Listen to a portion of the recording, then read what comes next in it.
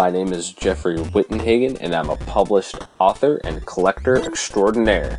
My latest book, The Complete NES, was a Kickstarter sensation, is fully funded, and ready to rock and roll. I also have a Patreon book series called The Video Game Culture Chronicles that you could subscribe to at patreon.com/thesubcon3. And we've got Kyle. Hey, I'm big into no death runs, high score runs, collector of all things vintage and retro, pretty much anything video game related. I also collect figures, vinyl, VHS, tap handles, old beer signs, and old beer steins. Please call our number, leave a voicemail or a text message at 262-264-VGBS. Welcome to the second part of the Haunted Halloween 85 movie marathon. Spenguli style. Saturday evening. LA. This is what we do. So as promised, we will hit the final level as we promised in the last episode. However, we have a couple of special guests on. They actually were involved with the project, so like a complete reason why we actually took an extra few weeks to record our Haunted Halloween roll-up was because we wanted to make sure we could get these guys on here. So, Tim and Greg, if you could introduce yourselves. Yeah, hey, what's up? I'm Greg. I played the role of the director for the game. Basically, my job was going between everybody involved and talking about the different assets, how to build things out, and I also worked on the sprites. And yeah, my name's Tim, and they call me the publisher. Jack of all trades, do a lot of the business end of it too. But yeah, Greg and I develop the game and take the ideas to the other guys, and all together we develop the game together. Nice. So you guys call yourselves then Retrotainment Games, correct? Yes. Yep. And in the first episode, and you'll hear it, we called it Cash and Culture because that's your store. You guys have have multiple stores in Pennsylvania. We're like, yeah, this game was published by Cash and Culture, and you're gonna listen to it and be like, God damn it, it's Retrotainment Games. No, that's true. It is true, yeah. That's the business that's behind it. But as like a game making studio, we came up with the name Retrotainment Games, which is really cool. It's a great aspect. One thing you mentioned prior to us starting the podcast was how you do the handoff. And Kyle and I, we've had multiple conversations with homebrewers. We've had Sly Dog Studios on the podcast during our season 1. We're currently in season 2 of the podcast right now. In season 1, we had Sly Dog on. And typically, like a homebrew, which is, an aftermarket Nintendo game coming out after the market is over and they've moved on. This is well beyond the market of Nintendo. The homebrewer market, usually it's like one dude, maybe two. You guys have an interesting aspect because you're running it more like a small company, which, I mean, as we've talked in the last episode, it really shows in the quality, the nostalgia, the intent. Could you, go upon how you guys, produce the game, how everybody's involved? It's interesting to me. Yeah, sure. So that was kind of our approach. When we first started this, we were going to just do it between Tim and I was learning to program, and he was learning to make music, and I was making some graphics and stuff. And as we got more involved, we thought maybe we should try to expand this idea. So we sought out a programmer, and we sought out an audio guy and another graphics guy, and we were fortunate to find these guys. Damien, who does the 6502 assembly code, Zach, who does the background graphics, and then Thomas, who does all of the audio. So when we generally the process is Tim and I will get together. We talk about the idea. We work on one level at a time, like with 85. Start with the school. Okay, what needs to be in the school? What should it look like? What should the perspective be? And then generally I take those ideas to Zach, and he starts to kind of do a mock-up of the backgrounds, and then we deliver those assets to Thomas, who can kind of fly on his own, making some music beforehand, and then matching it up to where he sees fit, or he feeds off the environment that's created and makes the music. And then, of course, we deliver all this stuff to Damien, and he's the mastermind behind the code who makes it all work. Wow. Kyle, what's your thought process on this? Because I don't know if you're thinking what I'm thinking.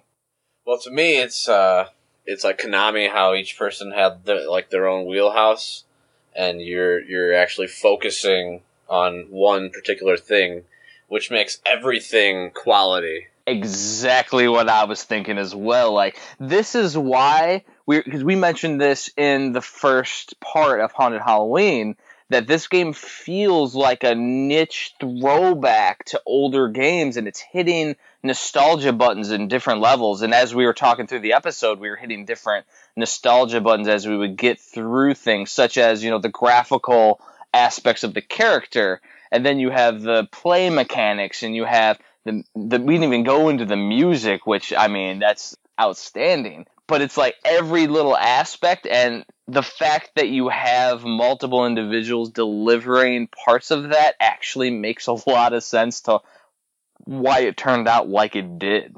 I think we departmentalize well, which really helps us keep focus.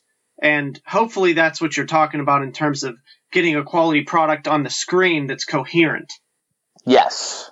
Exactly. Well, and the fact that most homebrew games don't seem to have that quality control aspect.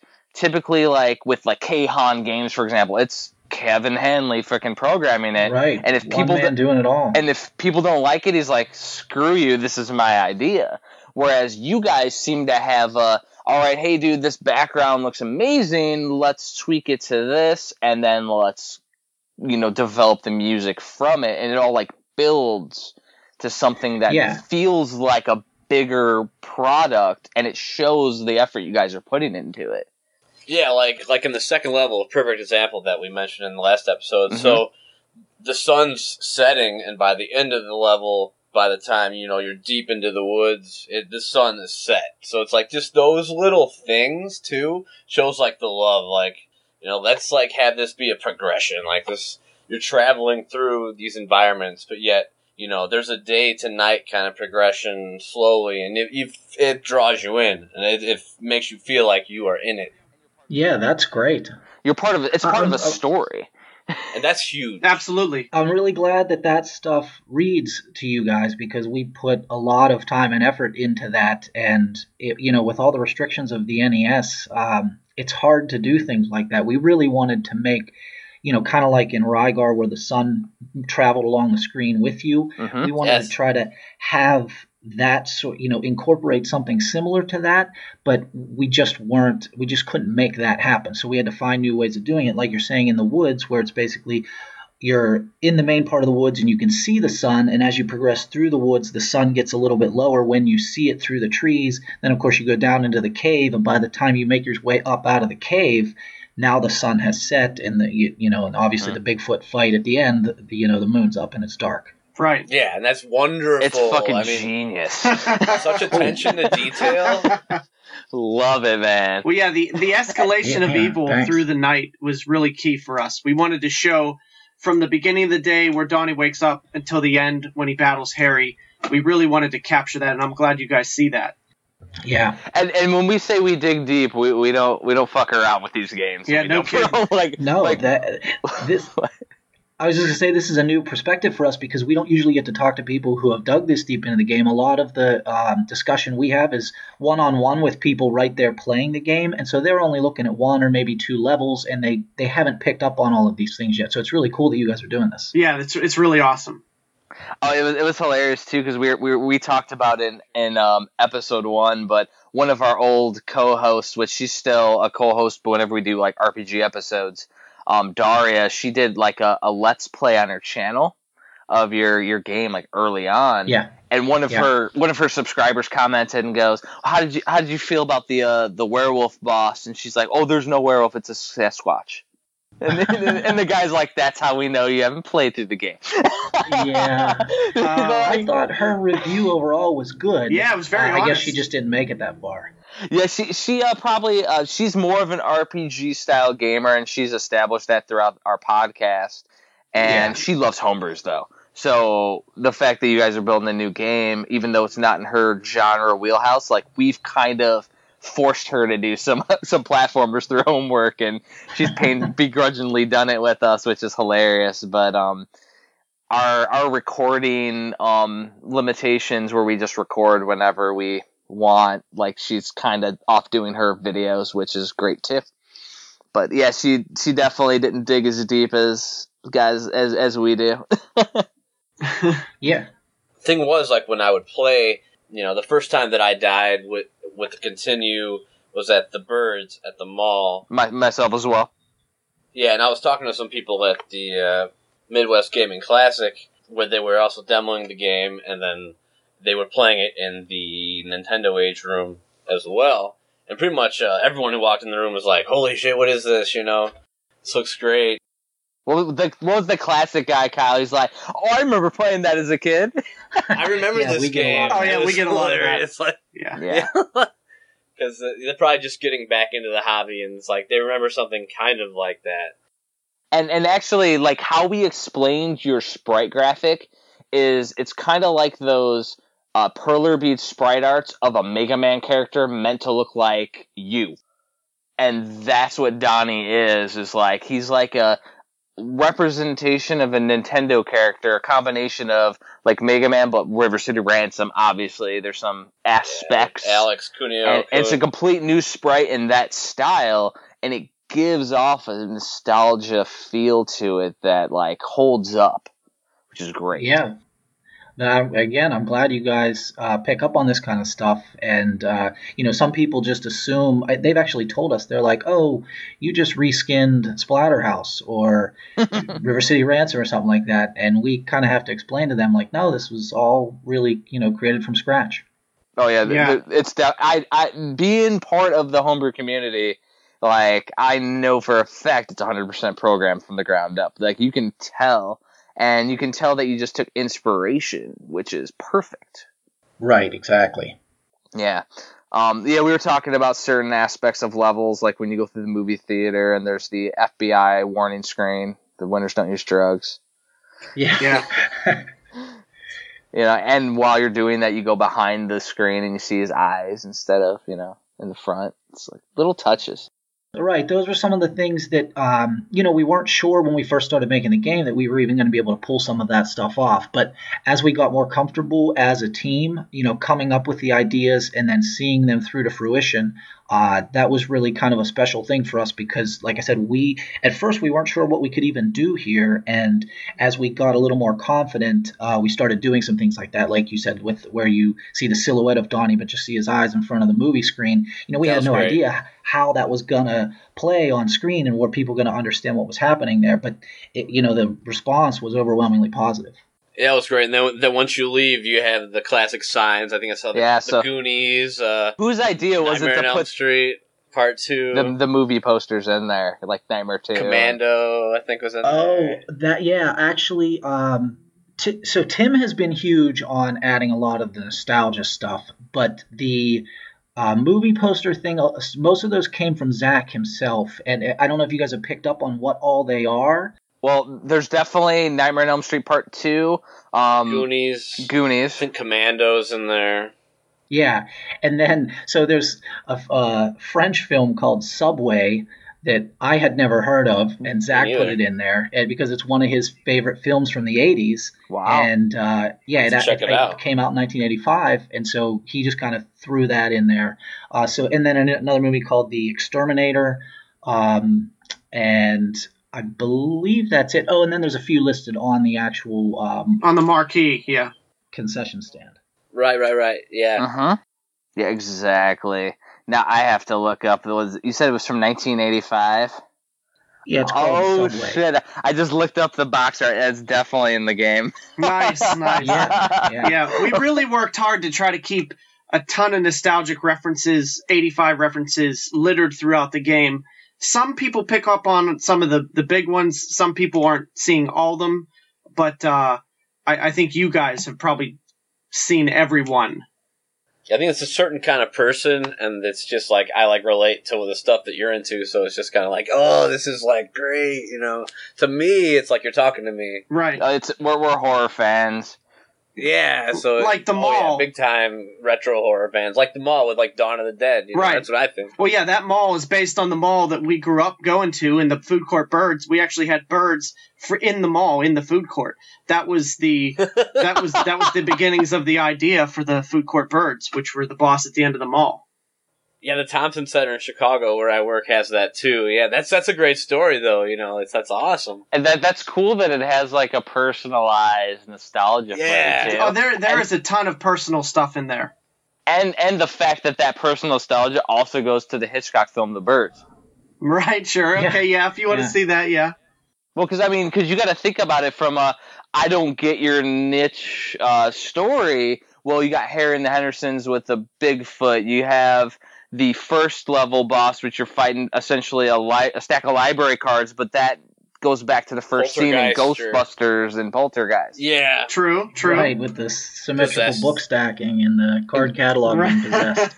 Yeah, exactly. Hey, Greg, these guys are pretty sharp, huh? Yeah, really. It's like we overanalyze things for a living. It's what we do, man. I think you've been 100% correct to this point. And then we can get into like the glitching out the game, because like I've done quite a few beta testing and I tend to break things that are released.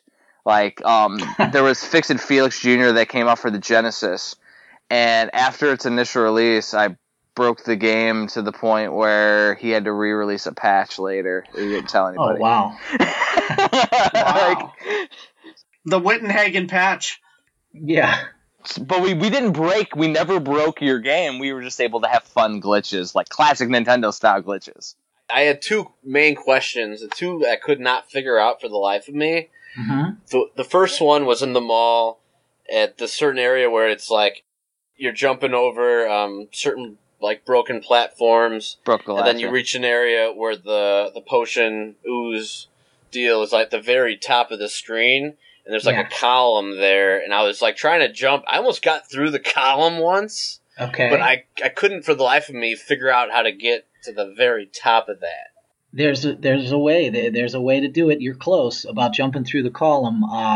I call it the elevator glitch, because you can get it to on the edges of certain things. Yeah, and you can just kind of ride up the vertical blocking inside the game. Right. So you just pretty much like hump the wall. It's a lot of trial and error. Like it takes me a couple times to get it. But once you find the sweet spot there, you'll be able to kind of, like I said, like just ride up the vertical blocking there where that column's busted out. Yeah, see, that wasn't even a glitch that I found. I find like probably weird ones. I found different ones than Kyle did too. Yeah, I want to hear these. And is that the same when you leave the silo in level 4 with Cornfield? The silo, when you leave the silo, there's one really high up? Yeah, nope, different glitch there. Okay, yeah, so that was one glitch that I found. Like, as soon as you go into the silo, I would call it the bottom left part of the silo. Mm-hmm. When I would go to the right, because there's like an item in the top left corner. Mm-hmm. If I jumped off of there was like maybe 1 or 2 stacks up on the right side. If I jump off at the right time, I'll like fall through the ground and come up near the top and almost get that item. Oh, well, I might not have seen that one. Yeah, I don't know that one.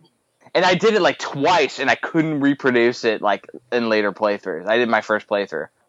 Once you exit the silo, there's a serum soda just floating up in the sky there, and you have to jump back against the silo and hit the right spot above the door, and you'll like teleport to the top of the screen and fall down and grab the soda. That's it. Oh, that's awesome. Yeah. Hell yeah. See, so there's some kind of teleport aspect in that bottom left corner too. Yeah, I think that's what you're hitting on. Yeah, the Jeff. teleporting. Yeah, and I didn't know anything about that shit. It just happened randomly for me. It's great. Yeah. So what you're saying is there's lots of fucking secrets everywhere that we need to fuck around with more. There's plenty of secrets, and I'm sure there's plenty of secrets that Tim and I may not even be aware of. So one of the other glitches that I found, and I don't even know if it's a glitch, it's just more like a funny thing, is like there's a spot where you can get above birds, and then you can just stand there and they go, and they just freak out. And they freak the fuck out. Oh, And yeah. And if you you can lead birds, and if you lead a bunch of them, it gets really fucking crazy with 2 or 3 birds when you do it. When you lead a couple birds on a screen and then stand above 3 of them. Yeah, you're saying? They all start freaking out, right? Yeah, actually, the first time I saw that, I think it was Zach that I showed, and I was like, "What do you think about Zach? Should we leave it in?" He was like, "Honestly, that will annoy the fuck out of people so much they'll just quit doing it." So I was like, "Okay, that works. We'll leave it." Oh, definitely leave it. That was great. I love it. It kind of makes sense because it tries to drop, but then it realizes that there's nowhere to drop because it's on the same level, so then it just freaks. Right, and to try to add any sort of error handling to that, where either what's it going to do? It's going to sit on the screen and not do anything, or we definitely didn't want it to do an upward attack because that would change too many of the dynamics in the code. So it was it's not really broken; it's just annoying. So if a player wants to stand above a bird and that entertains them, then fantastic. Oh, it's perfect. You gotta leave go it. for it. Yeah. Yeah, and just the environments too. I just gotta think as a fan of your classic horror, it's gotta be so fun just thinking of new environments, especially for 86. Oh, that's some of the best stuff is trying to dream up the new environments and the references. That's my favorite part of developing the game for sure. I would love that. Yeah. See, I think the fact that you have those multiple roles within the company, I think that's going to lead you guys further than other homebrewers because you guys have a passion on each level. So you're going to have the passion to all the different aspects of the new game, and then you get the other guys motivated to do the other pieces instead of a guy programs the entire game by himself and now he needs a year or 2 off because he's spent. Yeah, I think that'll be a large part of it is that if you take someone like Kevin or look at Lizard, that game looks like it's going to be spectacular. Absolutely. But that's so much work for one man to do. It's how are you going to be able to keep up production? If people want a sequel to that, are you going to be able to do it? In any sort of reasonable time frame or anything. But I totally respect these guys where it's one man or 2 guys and they're just sitting in their basement or bedroom, banging this stuff out night after night after night. It's really cool, and it's nice to see a game that is a single vision, just one person's vision. I think that's really awesome, and I think that's going to help Lizard be an exceptional game. But for the stuff that we're making, it's a little bit different, and I think what you guys are saying is right, that because we kind of have a little more specialized roles, we're able to, we can keep banging out games, keep making this stuff and keep making them entertaining for people. It's banging out quality games is the key because, you also have the other individuals the Super Bat Puncher, which that game is poised to be the best homebrew of all time, and then it's only had a demo for the last 4 years. Oh yeah, that game looks amazing. I'd love to see that come about. And I've talked to him, and he's not finishing it anytime soon. He just doesn't care to finish it. He's like, I don't have time. That was his mentality. I'm like, really? Oh, that's a shame. Yeah, because I know a few people who have just, they were banging them out, and then it got slower and slower because you get more burned out. And the thing is, when you're with a team, you can encourage each other and build off each other and get sharper off each other. And that's the thing. The people who don't have that, they don't have someone pushing them. I think that's a big part of it too. They just get out of it and get into something else. When you're an individual publisher, you get 2 different aspects. You get the Battle Kid, where he puts out a fucking amazing game. He's able to put out a sequel, and then he gets burnt out, and then he just kind of programs a little bit here and there, because that's what Savok's been doing. Yeah. Or you get the Vectrix aspect, where he puts out games. He's talented as shit, because he put out, Kevin Power, the newer one that just came out. Put out some amazing games, however, they're all tiny games. They're all small. Yeah, I mean, it's so hard. I can't imagine how much work those guys put in being 1 or 2 man crews and being able to put out a complete game. I mean, it's so impressive. Yeah. It's awesome. The thing is, though, is that you guys are going to be able to do something different than what's being done in the homebrew community from the fact that you guys will be a Retrotainment Games. You're doing what Collector Vision wants to do. Okay, I respect that. Because you guys are putting out the games. Like, they want to be a company that gets together, melds people together, and puts out games. They're just not able to get the games out in a timely fashion because they're going 16-bit. Like, they've gotten out some of their ColecoVision style, but like their Justice Beaver and Sydney Hunter, like, they're going to be amazing, but they're shooting high. Yeah, well, to move on to that 16-bit generation, I mean, that's a huge step. That's a big jump. Just in the fact that, like, the audio is all sample-based, that, you know, there's 4 different background layers and stuff, so you can't, I mean, you have to put in a lot of work to make a game look, you know, even relatively good compared to other 16-bit games. And to put things into perspective, because I am doing a homebrew book in the future, there's 200 plus Nintendo homebrews with games getting announced all the time. There's a dude who announced an ASCII wrestling game today with Riggs. Yes. Which looks cool. I have a copy on the way already, by the way. Oh, you do? Nice. Oh, absolutely. But compared to Super Nintendo, there's about 20. Oh, yeah. The difficulty curve is just so steep. As you know from talking to us, like, I dig deep. I have a German game that was programmed that's an infinite runner where you're a cat riding on a fucking rocket and it looks like old school drawing graphics. That's a fucking Super Nintendo homebrew game. Like, it's not even a game. It's a app. It's basically an iPhone app on a Super Nintendo. But like, it was probably ridiculous for that dude to program even that into the Super Nintendo. Yeah, and you know, so we get people all the time asking us if you guys going to do Super Nintendo next, and as much as we would love to do that, you know, our focus right now is definitely on the NES.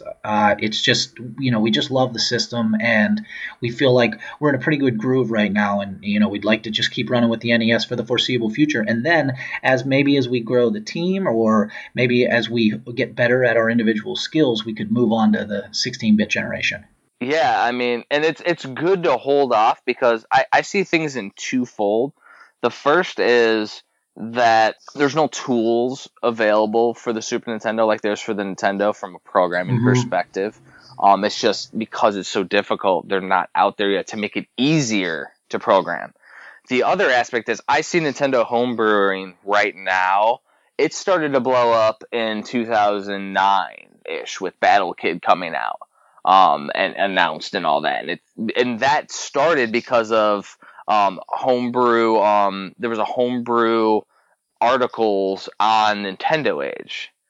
And essentially that jump-started a lot of people, got people interested, they started to learn. Now you're getting to the point where people are developed tools, they're figuring out new ways to do shit, they're bringing out other, and everybody's coming out of the woodwork. I think we're heading into what's called the later generation of a game system. We're hitting that in homebrewing now.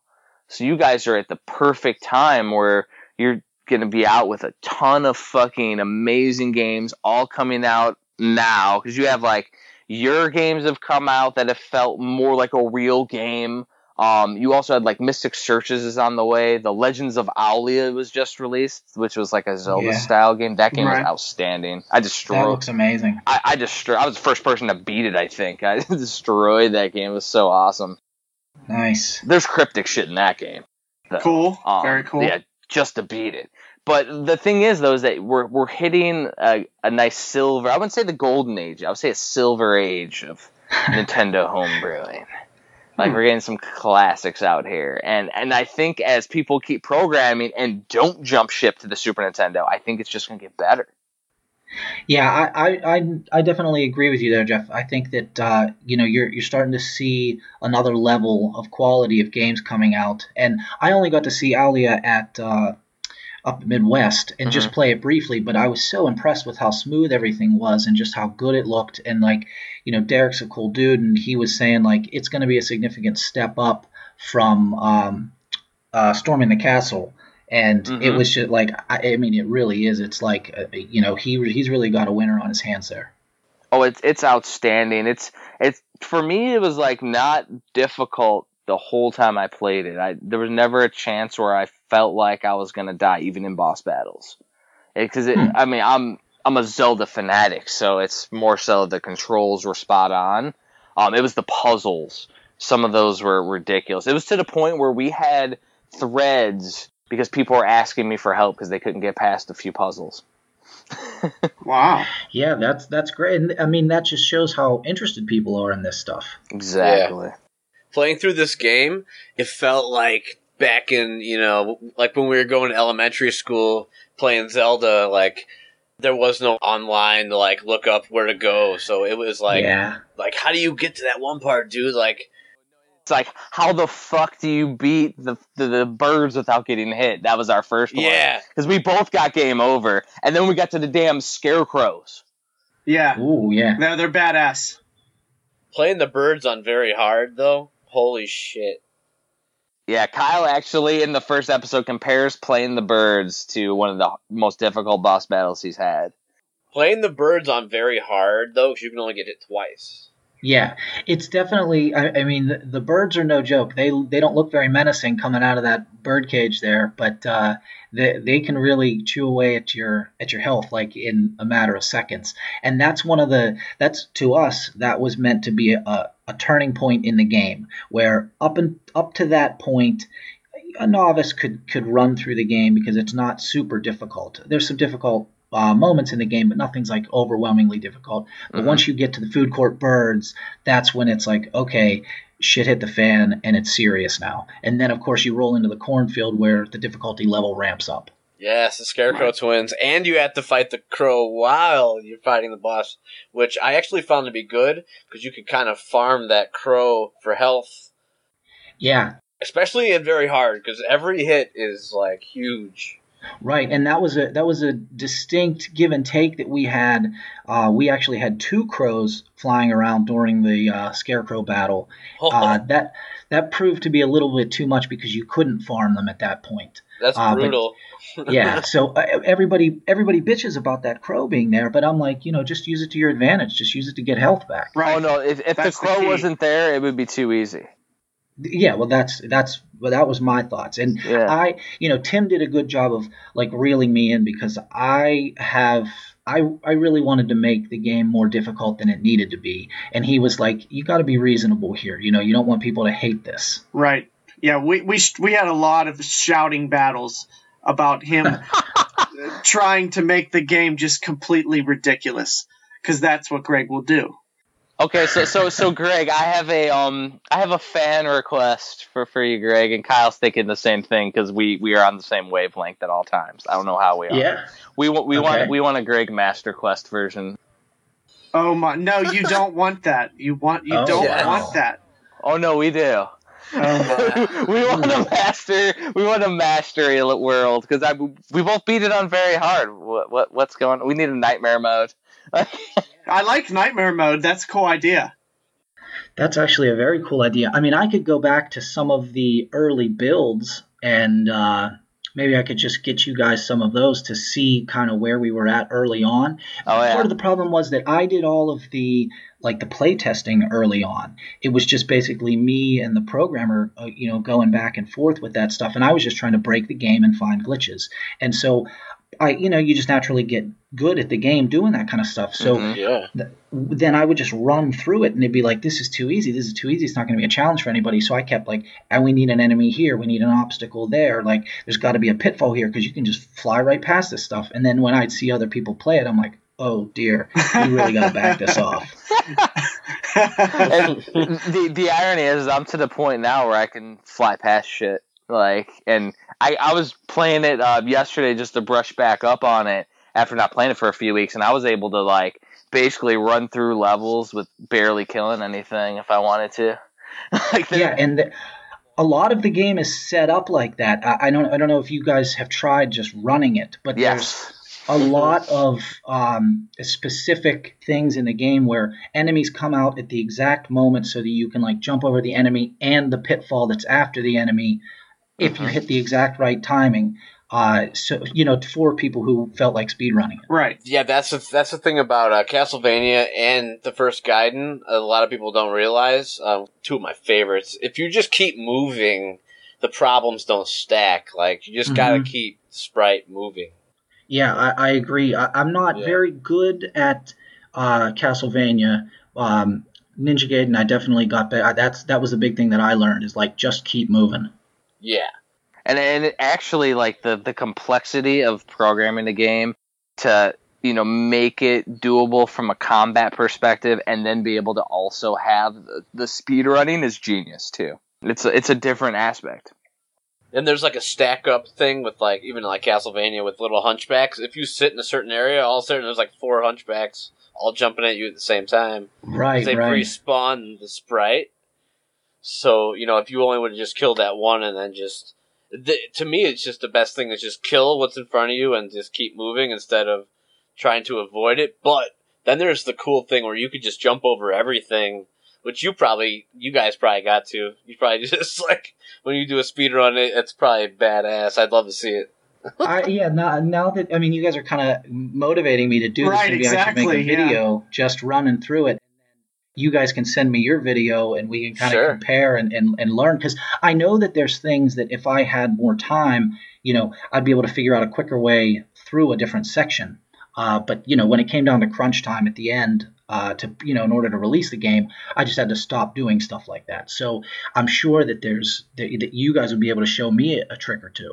Right. Just remember, Greg, we got a game to make, so stay focused. Yeah, right.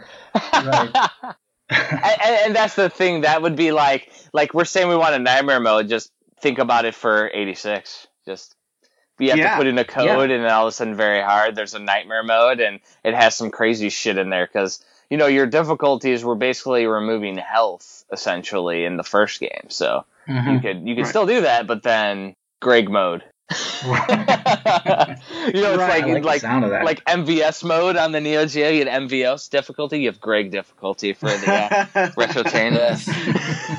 Greg difficulty is rough. Yeah, that's outstanding. Yeah, I would say the biggest thing that helped me was the uppercut through the whole game, especially like in the silo with the ghost. The uppercut is just sometimes you don't even think it'll work, but it does. When shit's coming at you from above. Yeah. Oh yeah, it'll get you out of a jam. Yeah, like killing the crows with the uppercut's like really fancy schmancy too. That's also cool that you guys put that in there because the crow drops. So if you time it right, bam! I just love that how there's that little fighting aspect to it. Which for 86, Jeff and I were saying it'd be cool if you could have the kicks and stuff. And then you guys mentioned with Tammy, right? She's gonna be like the kick type character. So that's amazing. Are you guys? Yeah. What are your guys' thoughts on the crows? Because we catch a lot of flack for the crows. What's the deal? Why do you catch flack? Because people say you can't see them. Well, that's great. Like, because you can see their eyes. You can only see their eyes. And that's what I say. And what do they do every time before they drop? Yeah, they do their caw. Oh, yeah. There's a noise. Right. Every time. So all you do is you step to the left. It's a timing thing. Yeah, okay. Well, yeah, you guys definitely aren't novices by any stretch. So some of the people that play at the conventions, they give us feedback. They're like, oh, those birds are too hard. You can't see them. But I really like that because the eyes, just seeing the eyes are the creepiest thing in the whole game to me. Also, keep in mind, when you're at a convention, there's so much going on that they're half distracted when they're playing at a convention. Yeah, that's a good point. When we're at our home... When we're at home, we hear everything. You're concentrating. You're paying attention. It's a different way to play. That's the other point. running joke is like the birds and bats. Like everyone hates birds and bats. Yeah, it's this classic. Bastards. Like I can't stand them. Yeah, but that's what makes it great. It's a small sprite that moves fast. You can't predict it as much, and that's what makes that level from like. Oh, I've only played it a few times to like, I've played it a bunch of times. And I think there's some reward to that. If it's too easy, then it's not fun at all anyway. Oh, I agree. You don't have that. Yeah, you don't have that like, yes, I got it. Yeah. That's what we felt like. That was a high point for one of your sprite creations. The birds, the crows are the best. They're one of my favorite enemies. They are, me too. Oh, yeah, definitely do not let a novice change that for you. Because the thing is that if you remove those, things become easier. Like it'd be like, oh, let's change this so the ghosts don't come at you from an odd angle, and you actually have to move and manipulate them when they're coming from the bottom. Like, no, keep it difficult. Like, there's something about that. Yeah, and this actually leads us perfectly into the last level because there's the platforming cliffs and crows are everywhere. Yes, indeed. The last level is the first time that you'll meet ghosts and crows at the same time. Yes. It's an onslaught. It's pretty intense. Yeah, the entire game kind of builds because, like you were saying, it gets a little more difficult once you hit the birds, and then the next level, the kid gloves come off, and after you beat the scarecrows, then you start hitting combo.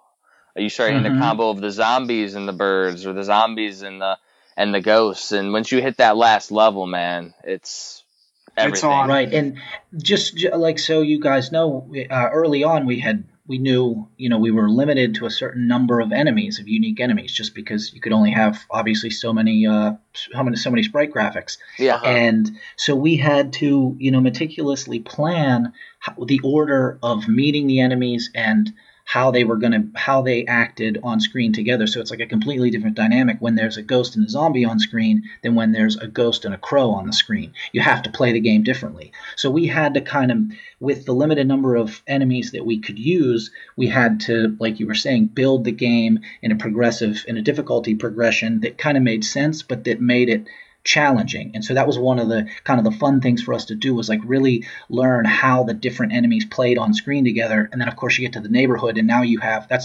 all the neighborhood dog comes in, the ghost hound. So right. So it's like you thought you had seen all the enemies to this point, but then bam, you're hit with this thing that flies across the screen at you. Super fast, yeah. Reflexes. Yeah, and you have to deal with the ghosts at the same time. And the pumpkins, the jumpkins. The jumpkins. Nice. The jumpkins. Yeah. The interesting aspect, too, is that you guys avoided the whole Nintendo-style palette swap enemy change, too, where you have a green turtle and a red turtle, and they both have different aspects. I kind of like that you didn't do that, and then all of a sudden there's a blue ghost, and he moves in different directions. Yeah. The only time we did that is in the library at the school for the card catalog. The ghost is gray instead of white, but it's the same thing. It's just because it was in a darker environment, we thought it would look cool to use gray. Oh no, cool. Yeah, that was outstanding. Awesome detail right there. Yeah, I'm a big fan of the library. Oh yeah, it's a throwback levels. That's the thing about every level has like multiple aspects, because I'm assuming that you guys have a personal stake in some of these, like. Just like with the birds, probably like something with the library or other aspects. Oh yeah, but like I was saying, it took me to Ghostbusters.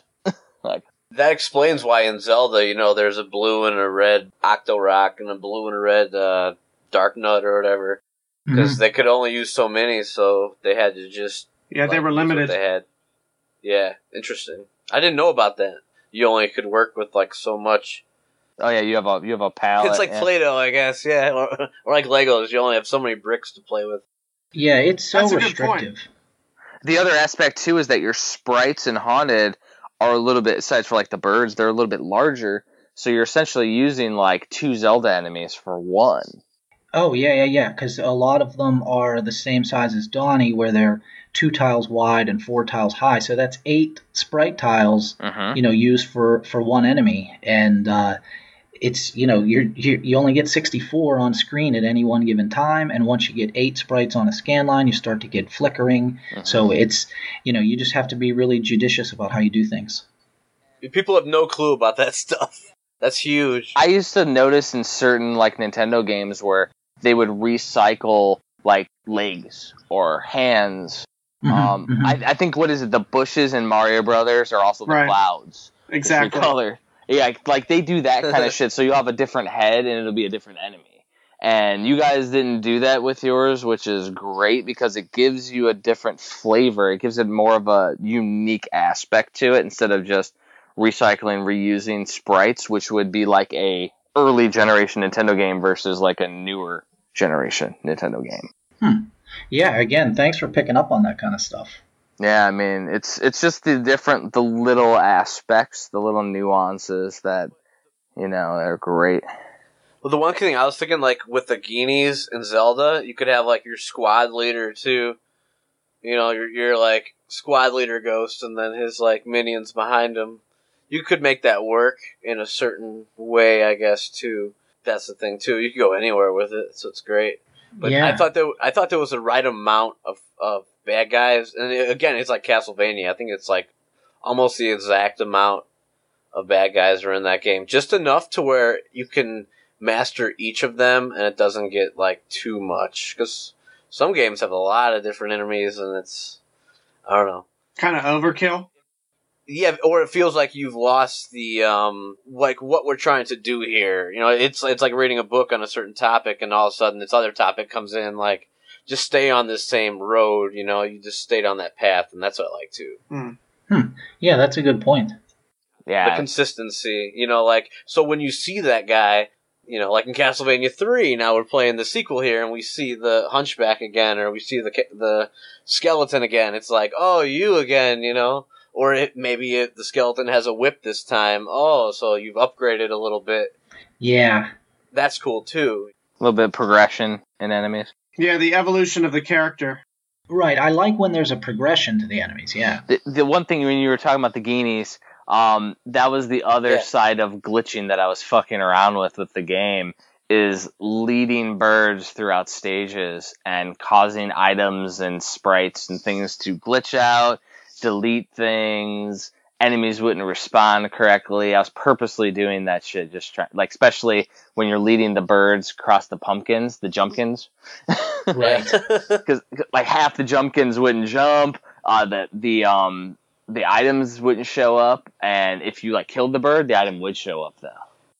Yeah, so that the way that the sprites render on screen is kind of tricky, and you know, Damien would be the guy to talk to about exactly how it works, you know, programmatically. But again, it's just one of the restrictions about you can only have so many sprites on screen at one time. So it's like, how do you want to handle that? Do you want to have, if somebody does what you're saying, Jeff, and leads a sprite to a part of the game where you weren't expecting that sprite to be, what do you want to do? Just have the first sprite disappear, or have the last sprite not render on screen?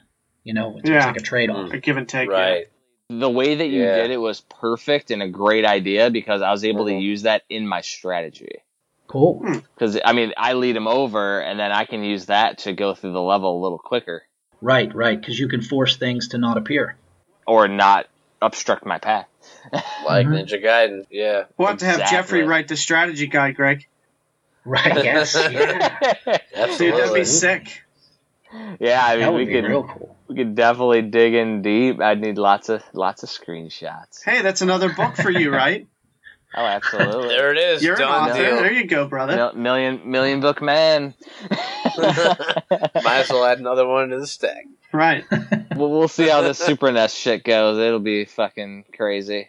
You're going to do great. Oh, yeah, Yeah. that's going to be awesome. Oh, God. Yeah, slam dunk. They made a mistake at Too Many Games, which I assume will be done by the time this episode airs. Is they put us in panel 3, which is a small room, and I got a bunch of YouTubers that are contributing to my book coming there into my panel, and I already warned them they didn't put us in the big room. They're screwed. We're gonna destroy the place. Who do you have coming, Jeff? It's gonna be Sean Long from Retro Gaming Tube 85 and Dean Dave, who recently had a little controversy with the old Pat the NES Punk, because they did the dumpster dive and resold the stuff they took out of a GameStop dumpster back to GameStop. Oh, really? Yeah. And there was a right. little controversy Fucked up. thing to it.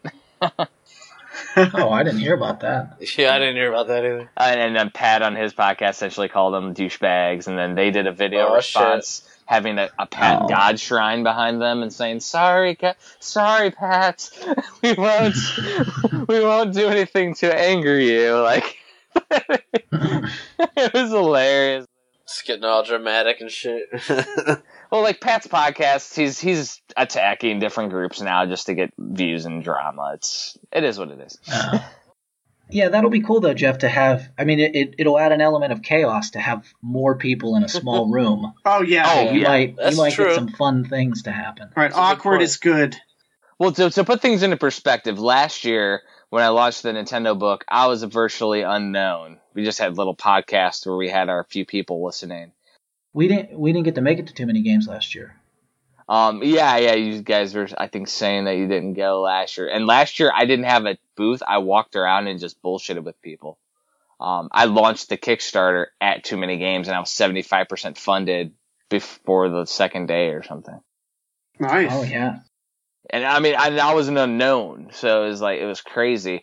This year, I got collaborations. I've already have people that have, are already backers and things, and it's a different world this year, so it should be freaking crazy. It should be fun as shit. And I mean, you guys will be there, so we'll all be hanging out and playing some Haunted Halloween 85. Oh yeah, that'll be a great time. That we can bounce ideas about the game off of each other. At Too Many Games, that'll be cool. And we'll ruin kids' dreams and nightmares with these birds. It's gonna be awesome. Yes. Need to have Greg mode ready for Too Many Games and ruin some kids' lives. If we weren't doing 86 right now, I would definitely jump on that. I think in 86 you need to do like a bonus mode or something where you just go into a room and you're onslaughted by birds nonstop, endlessly, like multiple birds. That would be like a cool game. You see how many you can kill. See how many you can kill in a row.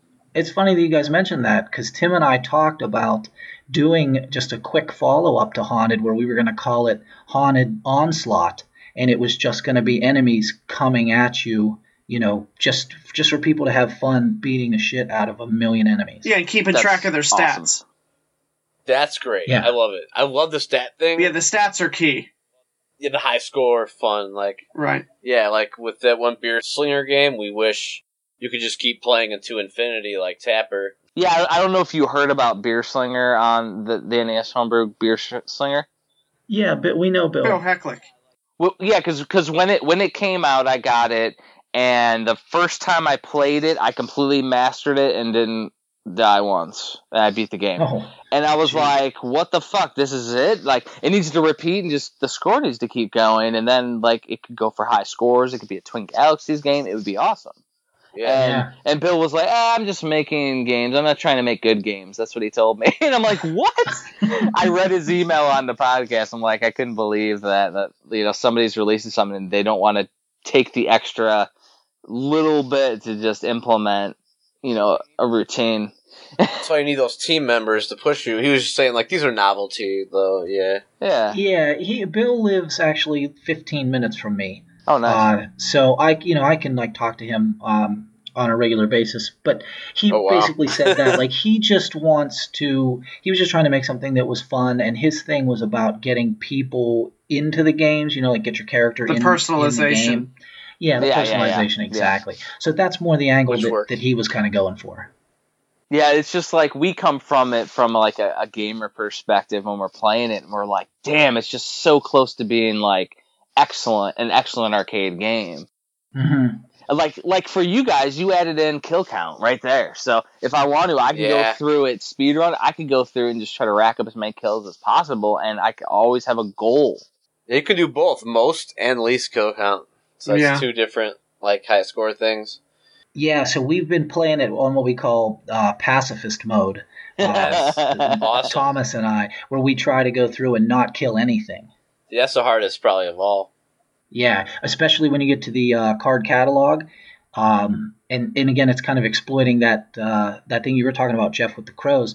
Once you get 5 ghosts on screen at one time, no more will spawn. So you have to run around the screen, get 5 ghosts onto the screen without killing any of them, and then you can start hitting the eyes of the catalog to get past it without killing anything. That's ridiculous. That's nuts. Yeah. It is pretty cool to watch. That's amazing. That is a great idea right there. You'll tear your hair out trying to do it. So one aspect, if you guys end up doing the Haunted Onslaught game, you could work into a Haunted World Championships cartridge, where you actually have a competition going on for your company, your website, whatever. If you go to enough conventions, you start running a competition year round and give away prizes of just games. Yeah, that's a fantastic idea, because they actually, when we were at PAX East, when we were at PAX South, I met the guys who run the retro arcade there, and they were like, oh, give us a copy of Haunted, we'll do a tournament at PAX East, and we just weren't able to put it together in time. But maybe if we do West or something like that, we could get a good Haunted tournament going. And like you're saying, Jeff, if people are interested, we'd love to do anything like that. Well, because my thing is that, like, you guys had people constantly at Midwest playing the game. If there were some stakes to it, I think it would be there'd be huge attention to your guys' booth. Yeah, I think Onslaught would be really awesome for that setting. Yeah, exactly. And, I had guys coming at me for Super Nintendo to do a Super Nintendo World Championships, Homebrew World Championships, and I just really didn't want to associate with a Super Nintendo game for this book like I did the last one. Because essentially, I was like, well, the guy's programming the game for the Nintendo, so it's like he missed his deadline for Sly Dog, and now we're just kind of waiting for the game. But he's programming a fucking role-playing game, so it's it was one of those things where he's hitting freaking issues and errors and things he didn't expect. So yeah, and I completely understand it, but I have to constantly explain to backers oh no, he's programming a role-playing game from scratch with brand new mechanics, never been done. It's a different type of fighting. Yeah, that's an insane challenge. Yeah, very much. And he came up with the complete idea of Black Box Challenge, and it was insane on his aspect. He's been posting updates and things too. I think he posted a video recently of just basically how the dialogue's going to work, and some certain characters are going to have multiple dialogue aspects and things. But for the Super Nintendo aspect, I'm I really don't want to jump down that rabbit hole for 2 projects in a row and turn into Mighty Number 9, where it's never coming out. Yeah. Because my books have been out since August, the Nintendo books. And I think all backers except for 20, I think there's 20 backers that don't have their books yet because they want to get the books with the games. I've offered everybody to get their books early. So it's definitely interesting for sure because I don't really want to jump down that rabbit hole. And I know we've been talking about the my homebrew book and maybe doing something cool for that fucking book. Well, we should, yeah. Yeah, that would be awesome. And that aspect, I haven't even announced it, and I could talk about it on here, but jumping into it with the card and sticker aspect where there's going to be essentially Walter Day's Twin Galaxies cards, but for NES homebrewers. Yeah, I think that's a great idea. That's solid. Oh, it's going to fucking get crazy. And I actually, for Too Many Games, I should have my first trading cards. They're just going to be promo cards for the Super Nintendo launch. I'm just doing it for samples to prepare for quality for the homebrew book. I'm also going to have Super Nintendo boxes that are just promo boxes, even though I'm not doing a game. It should confuse the fuck out of people. Yeah, that's good. It's just going to be the book. It's just a book, though. But basically, I go through Vince, Uncle Tusk, and he does all my production because his fucking quality is perfect. Oh, he's the man. Oh, he does such great stuff. And he's I've known him for years. So me and him go way back, and at Portland, I'm going to be helping him with his Tetris World Championships too. Nice. Yeah, I've never met the dude, but man, the quality of his product speaks for itself. Me and him go so far back just from an online relationship. It's madness. Yeah. Fucking crazy. Because I've hung out with you guys at Midwest Gaming. I've never seen him. It's craziness, you know? Yeah. Thank you for listening to VGBS. We appreciate everybody taking the time to get through this whole arduous podcast. We love it. Thank you. If you want to correspond with us, you can email us at vgbspodcast@gmail.com. We also have a phone number. It is 26226-4BGBS. You can leave us a voicemail, shoot us a text message. Whatever you want to do, correspond. Also, comment on us. Shoot us a message on Facebook, Twitter, Google+. We love hearing what people think about the podcast. All right, see you later. Woo! Later!